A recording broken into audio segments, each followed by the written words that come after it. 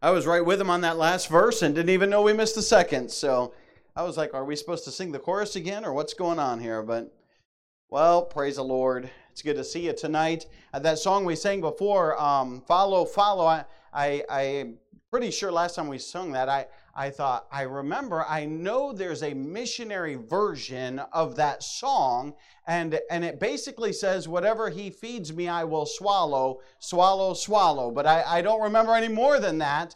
But I do know that on the mission field, we ate some very strange things, and I'll just leave it at that, okay? But I'm pretty sure there's a missionary version of that song. If you have your Bibles, open up to Luke chapter number 14. Luke chapter number 14. And I will strive to do better and get done earlier so we have time for prayer time. I want to, I believe it's important for a church to pray together. And so I was trying to figure out a good way of doing that. We had our monthly prayer meetings at the first of the month on Sunday nights. And honestly, I am terrible at staying on top of that. So I thought, well, let's see if we can try this on Wednesday nights, and we'll have a prayer time together, and we'll work on that. And so I will work on cutting my time down and getting done so that we have enough time to pray as well. And so I believe that's important. Luke chapter number 14, we're dealing with questions that people have submitted. And this question tonight was, please explain this verse. So let's go ahead and read Luke chapter number 14 and verse number 26, and then we'll have a word of prayer and we'll get into the message tonight. Luke 14, verse number 26, the Bible says, if any man come to me and hate not his father and mother and wife and children and brethren and sisters, yea, and his own life also, he cannot be my disciple. Wow, that's a powerful verse. And you look at it and you're scratching your head saying, wow, we're going to explain this. So let's look at this. And before we get into this, let's go ahead and have a word of prayer. Father, we thank you just for your goodness to us. God, I thank you for your many blessings. God, I thank you for the privilege that we have to gather in your house. And God, I pray that you would just use me. I pray, Father, that you'd speak through me. God, I pray that as we look at your word, I pray that you'd help us to understand. And God, I pray that you'd give us understanding minds and understanding hearts. And God, I pray that your Holy Spirit would help us to understand the passages that we read and learn from them. And God, I pray that you'd use me, speak through me, and God, will be careful to give you the honor and glory for all that's said and done. In Jesus' precious name we pray. Amen. I want to say this before we get into this verse, that sometimes in reading the Bible, a verse will really stand out to you. And sometimes I will on occasion stop and read the verse again. Just in my private devotions, I'll be reading along. And this morning I did it. And I was reading along and I stopped and I saw a verse. It just kind of popped off the page at me. And I read it again. I thought, well, I want to read that again. It was kind of an interesting verse. And oftentimes, sometimes when we read something, a verse can seem really strange. It's like you're reading along and then all of a sudden you come across a verse like this. If a man hate not all his relatives and himself, then he cannot be my disciple. And you're like, wow, wait a minute. And you got to read it again. And you're like, wait a minute, that's really strange. And truly, sometimes verses can be difficult to understand. There's no doubt about it. Sometimes they're easily understood by somebody else, but sometimes they're hard to understand by somebody else. And so we have to understand this as well, that we are all different people, and we all have different capacities, different strengths, different weaknesses. And my wife is very good with directions, and I'm not very good with directions. I'm very good with technology or other things or mechanical type things, and she's not so much. And so we both have strengths and weaknesses. And sometimes she's like, "Well, why can't you get these directions right?" I'm like, "I don't know." I try. And so sometimes we can become frustrated at somebody else's inability to really comprehend something from the Word of God, but we need to be careful and understand that we're not all created equal. We're not all the same. We're all different, okay? And so I say that to say that maybe you read this verse and you say, well, that's simple. But maybe somebody else has trouble grasping it. So when we come across questions like this, just understand that we're all at different levels and we have different strengths and different weaknesses as well. And before we even get into this, one of the things that I did think of that I thought was important was I want to give you 4 quick and easy steps to understand the Bible, or maybe even for studying the Bible yourself at home. And I think this will help you tremendously. And it's not going to be a message. It's just a simple 1, 2, 3, 4, and that way you've got it. The first one is consult God. That means pray and ask God for wisdom. This book is not like reading Shakespeare. This book is not like reading any other book. This is God's holy word.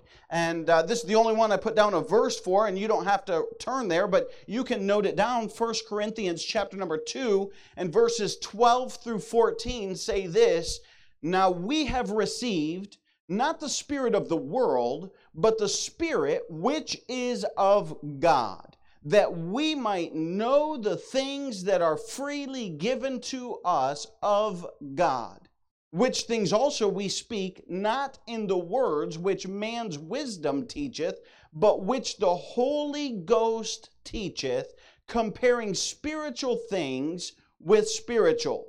But the natural man receiveth not the things of the Spirit of God, for they are foolishness unto him, neither can he know them, because they are spiritually discerned." And so understand this, that God's Word is a spiritual book.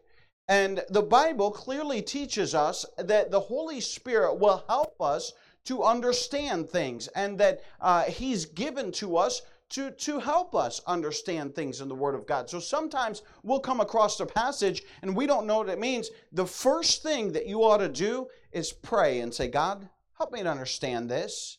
And if you don't do that, then there's no sense doing step 2 and 3 and 4. That is the very first thing that you need to do, is ask God for the wisdom and the understanding of that passage. The second thing, I told you this was not going to be a message. It's not. The second thing is context of passage. Always look at the context. In other words, we read one verse, and I did that on purpose because it is a shocker of a verse. And if you read it, it can make you scratch your head. But if you go back and you study the entirety of that chapter or the verses that are around it, that will help you understand the whole of what that verse is talking about. So context is so very important. So the first step is consult God, pray. The second one is context of the passage. You must look at the surrounding verses and see what it means. The third one is cross-reference.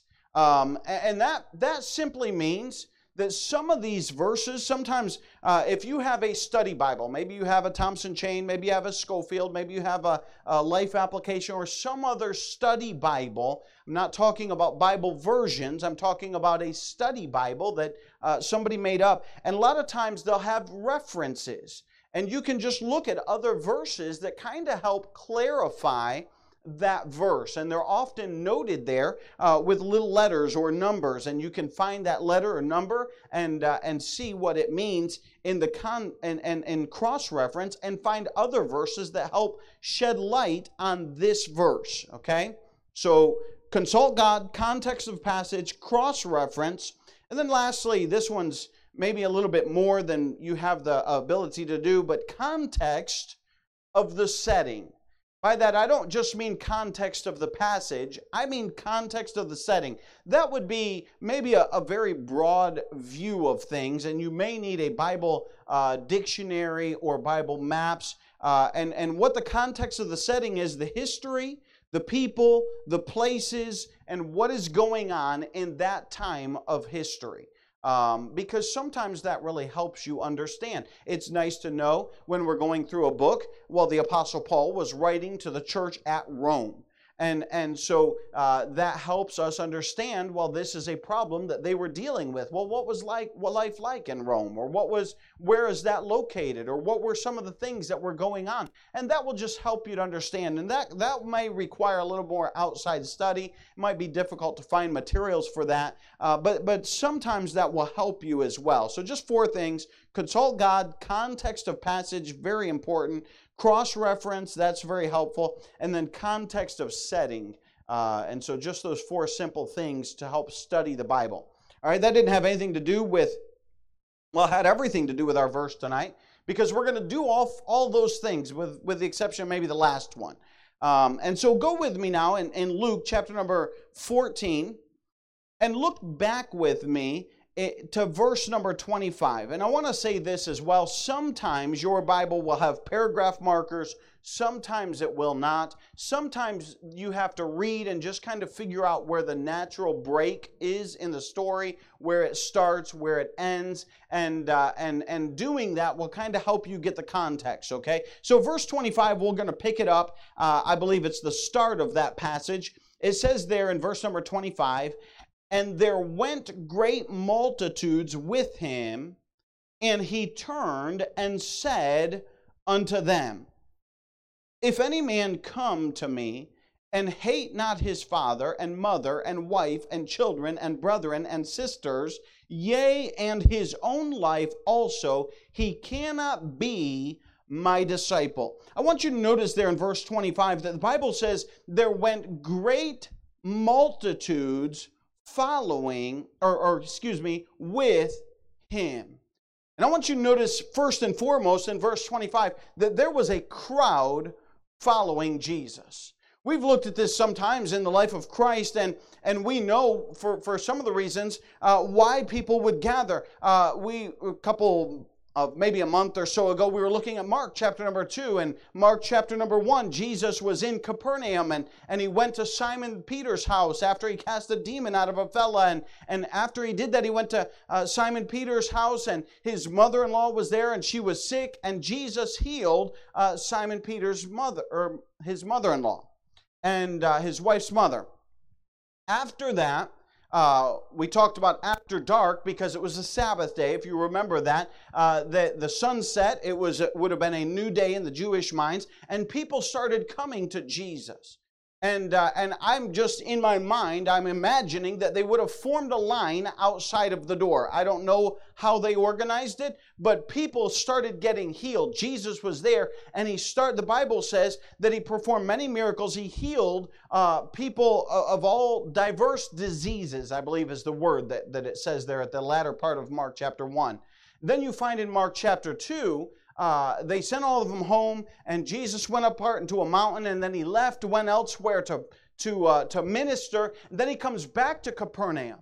And when he comes back to Capernaum, it was noised abroad that Jesus was in the house. And they all found out. And when they found out that Jesus, the great miracle worker, was back at Capernaum, and that he was back at this house, wherever he was located, the Bible says that that house was packed so much that there was not room enough to receive them. You'll remember the story that Jesus, or the disciples, or somebody, the Bible doesn't really tell us, somebody brought a paralytic man, and they were carrying him, and it took 4 men to carry this man. And when they got to the house where Jesus was, there wasn't even enough room for them to get inside, and that's when they went up on the roof, opened up the roof, and lowered the fella down through there. Now, I want you to think with me this. With all those people that were gathered there, why were they gathered there? And it's pretty simple, because of the miracles that Jesus was doing. And so because of the miracles that Jesus had done, there were great crowds. I mean, could you imagine today, if a fella just went down to the street and he healed a blind man, and word got out on the street? You know how quickly he would be overrun with people, with sicknesses, and it gets even better than that. He didn't even charge them. Now, how about that? I might be lining up saying, hey, I got this or that, or man, I would definitely be finding some of my friends and some people I know that have health difficulties. We got a prayer list and people we're praying for. You know what I'd be doing? I'd be calling them up. Hey, there's a guy wandering around in Massillon, and he's healed this person and this person, and I'm telling you what, we need to get you down there and get healed, and that. So a crowd was drawn to Jesus. But not because of faith, not because of religion, not because of salvation, but because the physical healing that he was doing. And that's a natural thing, and I'm not saying it's a bad thing at any stretch of the imagination. Jesus cared about people, so therefore he did miracles and he did help them. How about John chapter number 6? We won't have to turn there, but in John chapter number 6, there was the feeding of 5,000 men. And you remember at the end of it, Jesus said, send them away. They had already been fed, and he goes down to the sea, and he puts his disciples in the boat, and he says, you guys go over to the other side. And Jesus, if I remember correctly, I think that was the time that he walked across the water. And long story short, they get across the other side. And once they get off to the other side, the people that had been fed, those 5,000 men that had been fed, and there was even more than that, they came back and they're like looking for Jesus. They're like, where'd he go? He didn't get in that boat, but his disciples did. So he must be on the other side of that sea. So then they went around, the Bible says, and they went around to the other side of the sea as well, and they were looking for Jesus. Why? Because they had been fed. And Jesus turns them away and says, hey, you're not coming after me because you believe the words that I'm preaching and teaching, but rather because your bellies were filled. That's why you're following me. And basically, many of them left. Matter of fact, he gives, in John chapter 6, he gives a very hard saying, and he says, I am the bread of life, and except ye eat my flesh and drink my blood, ye cannot be my disciple, or something of that nature. And the Bible says, the people stumbled at that saying. And you know what? They said, many of them, the Bible says, could walk no more with him because of that. And so Jesus drew a large crowd because of the miracles. He drew a large crowd because of the healing. He drew a large crowd because of this simple fact, and this is really, really deep. Ready? A crowd draws a crowd. They just do. You're walking down the street and you see a bunch of people gathered over there. You know what you're going to do? Because you're just as curious as I am. You're going to walk over. I wonder what's going on. Got to see. And you're on your tippy toes trying. I'm shorter, so I got to get on my tippy toes. And you're going to find out because you're like, a crowd draws a crowd. So once you have a small crowd of people, it's not hard to draw more people because they start to come. They're like, man, I want to see what's going on. And so this crowd was drawn to Jesus. Now, we don't know. We don't have any context in Luke chapter number 14 where we're at. It just simply says, and there went great multitudes with him. I read the whole chapter trying to figure out what was going on, and it really does not say, and there really wasn't any reason, but we're given the fact that there was a great crowd that was following Jesus. I want you to notice in our text, in verse number 26, that Jesus gives them this very bold, direct statement, and Jesus was just as good at drawing a crowd as he was at dispersing the crowd as well. And he tells them this, if any man come to me and hate not his father and mother and wife and children and brethren and sister, yea, and his own life also, he cannot be my disciple. You'd hear that and you'd say, yeah, this is a little different. And you're going to say, man, I don't know if I can follow this guy. Jesus was good at drawing lines in the sand that few men dare cross. And so we find here that Jesus was just as good at dispersing the crowd. But I want you to notice too that listen, as there were some in that crowd who were just curious, maybe miracles, maybe because they had eaten, maybe for some other reason, there were also in that crowd true disciples that God had called. I mean, you got to think the disciples that walked with Jesus every day, probably, without a doubt, some of them were in that crowd. And so there were some of the God-called disciples that were following. So we have this crowd that was following Jesus Christ. And I want us to notice that. And I want you to notice in verses, or the verse right after our text, verses 27 down through 32, I want you to notice Jesus' concern about his disciples, or about disciples in general. I'll say it that way. So we see the crowd in verse 25, and when we see his concern about disciples. Again, in verse 26, we read that. Let's go to verse 27. And he continues, and he says, "And whosoever doth not bear his cross and come after me cannot be my disciple." He goes on and he says, "For which of you, intending to build a tower, sitteth not down first, and counteth the cost, whether he have sufficient to finish it, lest haply after he hath laid the foundation, and is not able to finish it, all that behold it begin to mock him, saying, This man began to build, and was not able to finish it." And so about his concern, he gives two illustrations. And the first illustration is verse 28 through 30. And I want you to notice that word in verse 29 as I read it, lest haply, okay? That's not happily, which would be smiling and with gladness and joy, but it's haply, which is very hard to say without making it sound like happily. But it just means that maybe perchance. Less perchance, or less the occasion would come. And so he says, less haply, and he gives this illustration about a man building a building. Now, I'm guessing that in Bible times, you didn't just go down to the First National Bank, fill out paperwork for a loan, get a loan, and build your building. I don't think that was commonplace. There was loans, there was people who would loan money, but it was not the same industry as it is today.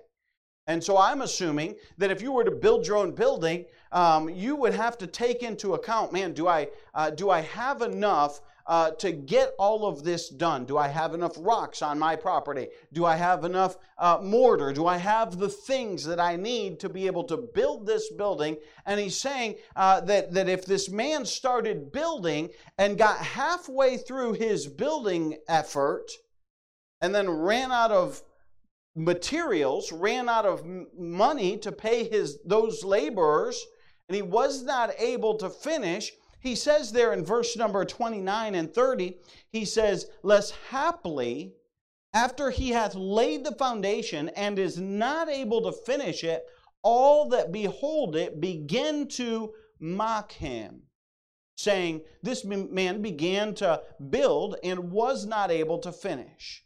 What does that mean? It means people would laugh at him. And they would say, look at that fella, man, he thought he was going to get it all done, and he ran out of money, and he didn't get it done. And he would be mocked. He would be made fun of. People would laugh at him.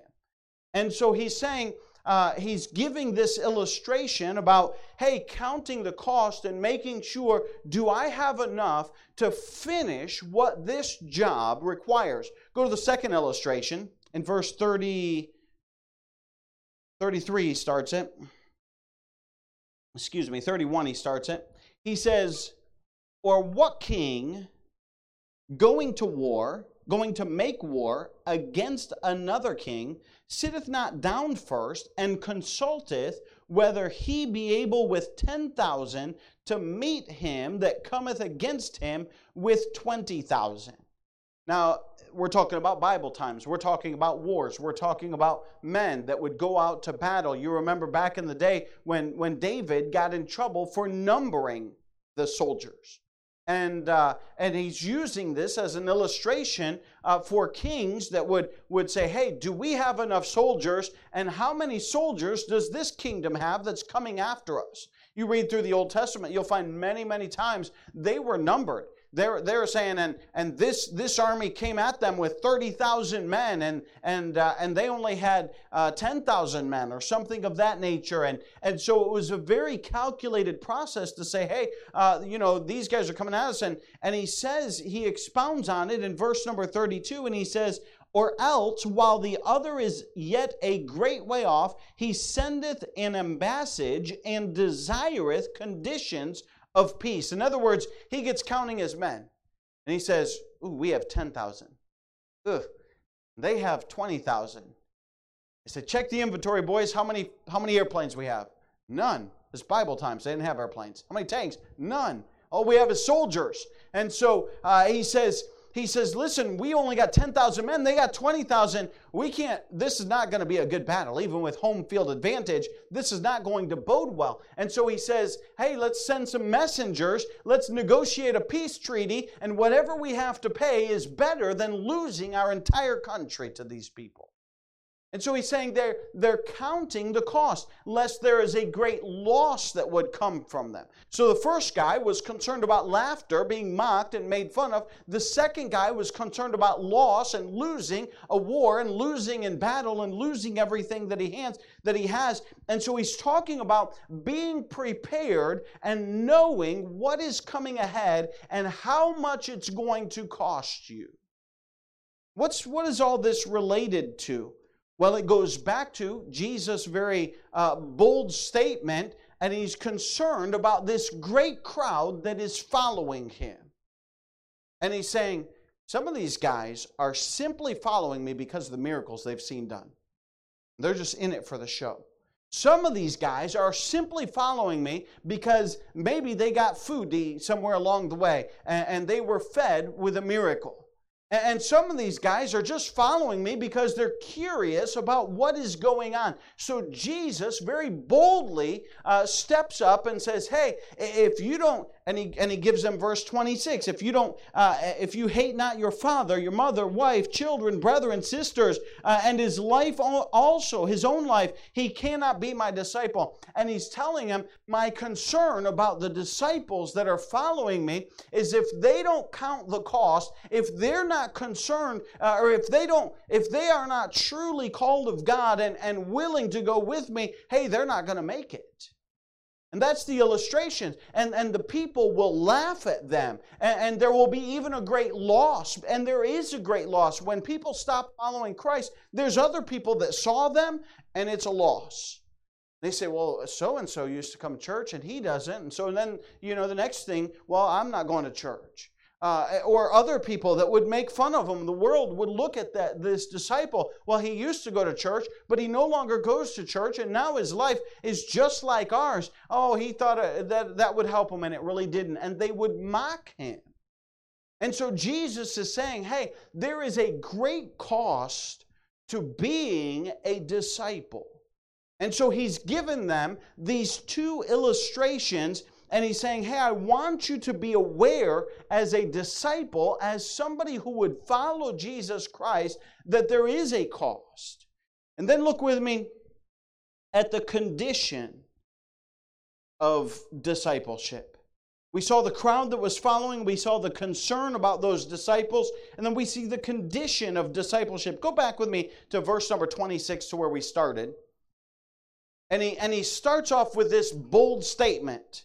And he says, if any man come to me and hate not his father and mother and wife and children and brethren and sisters, yea, and his own life also, he cannot be my disciple. And whosoever doth not bear his cross and come after me cannot be my disciple. Those last 3 or 4 words there of verse 26 and verse 27, he's talking about the condition for discipleship. I want to clarify this right here and right now. He's not talking about salvation, okay? There are two different things. Salvation is one thing and discipleship is another thing. And so I just want that to be very clear. Salvation is putting your faith and trust in Jesus Christ as your own personal Savior. And the Bible is very clear. It says, whosoever calleth upon the name of the Lord shall be saved. For God so loved the world that whosoever believeth in him should not perish but have everlasting life. And so salvation is for whosoever. It is not based on, well, these people didn't follow me, or these people didn't hate their brother, their mother, and everyone else, so therefore they are not saved. It's not salvation, it's discipleship. So I just want that to be clear.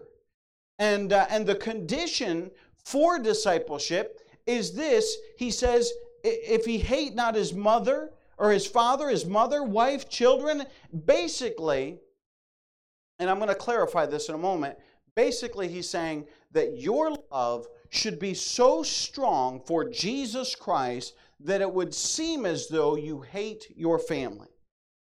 That when you compare the two, that your love for Jesus Christ would be stronger than for your family. We're going to cross-reference some verses. Save your spot here in Luke chapter number 14. Go with me to Matthew chapter number 10. And we have, it is not a parallel passage to my understanding.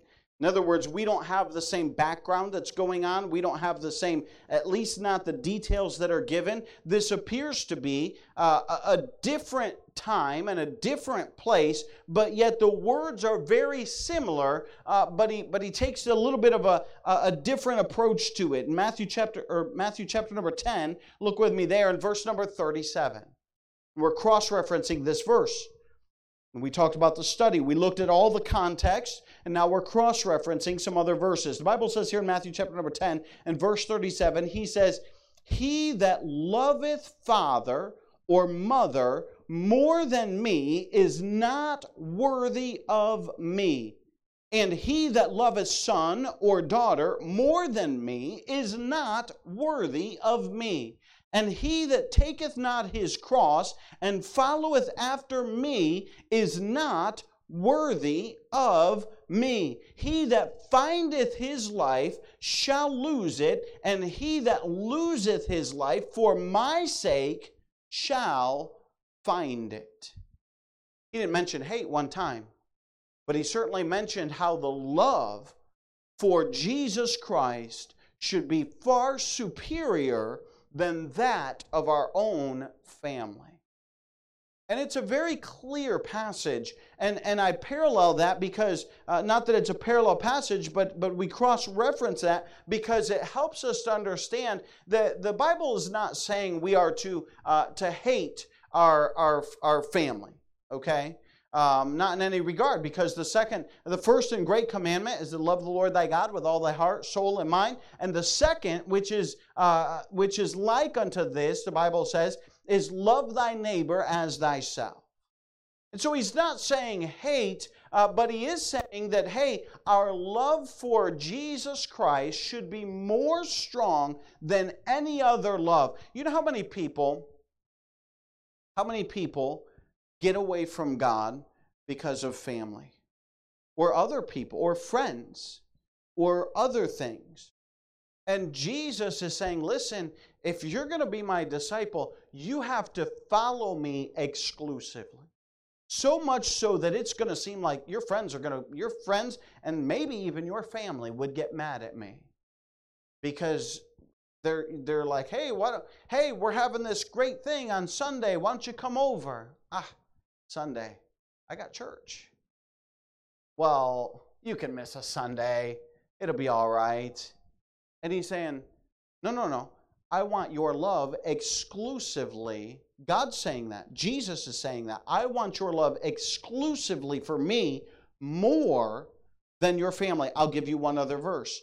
You can just jot it down. John chapter number 12 and verse number 25. He that loveth his life shall lose it, and he that hateth his life in this world shall keep it unto life eternal. And he's saying, hey, if you love your life, you're going to end up losing it. You know how many people, and I'm not being critical by any stretch of the imagination, but I'm just telling you, there's Bible, there's illustrations in the Bible. You know how many people stop following Jesus Christ because of they love their own life.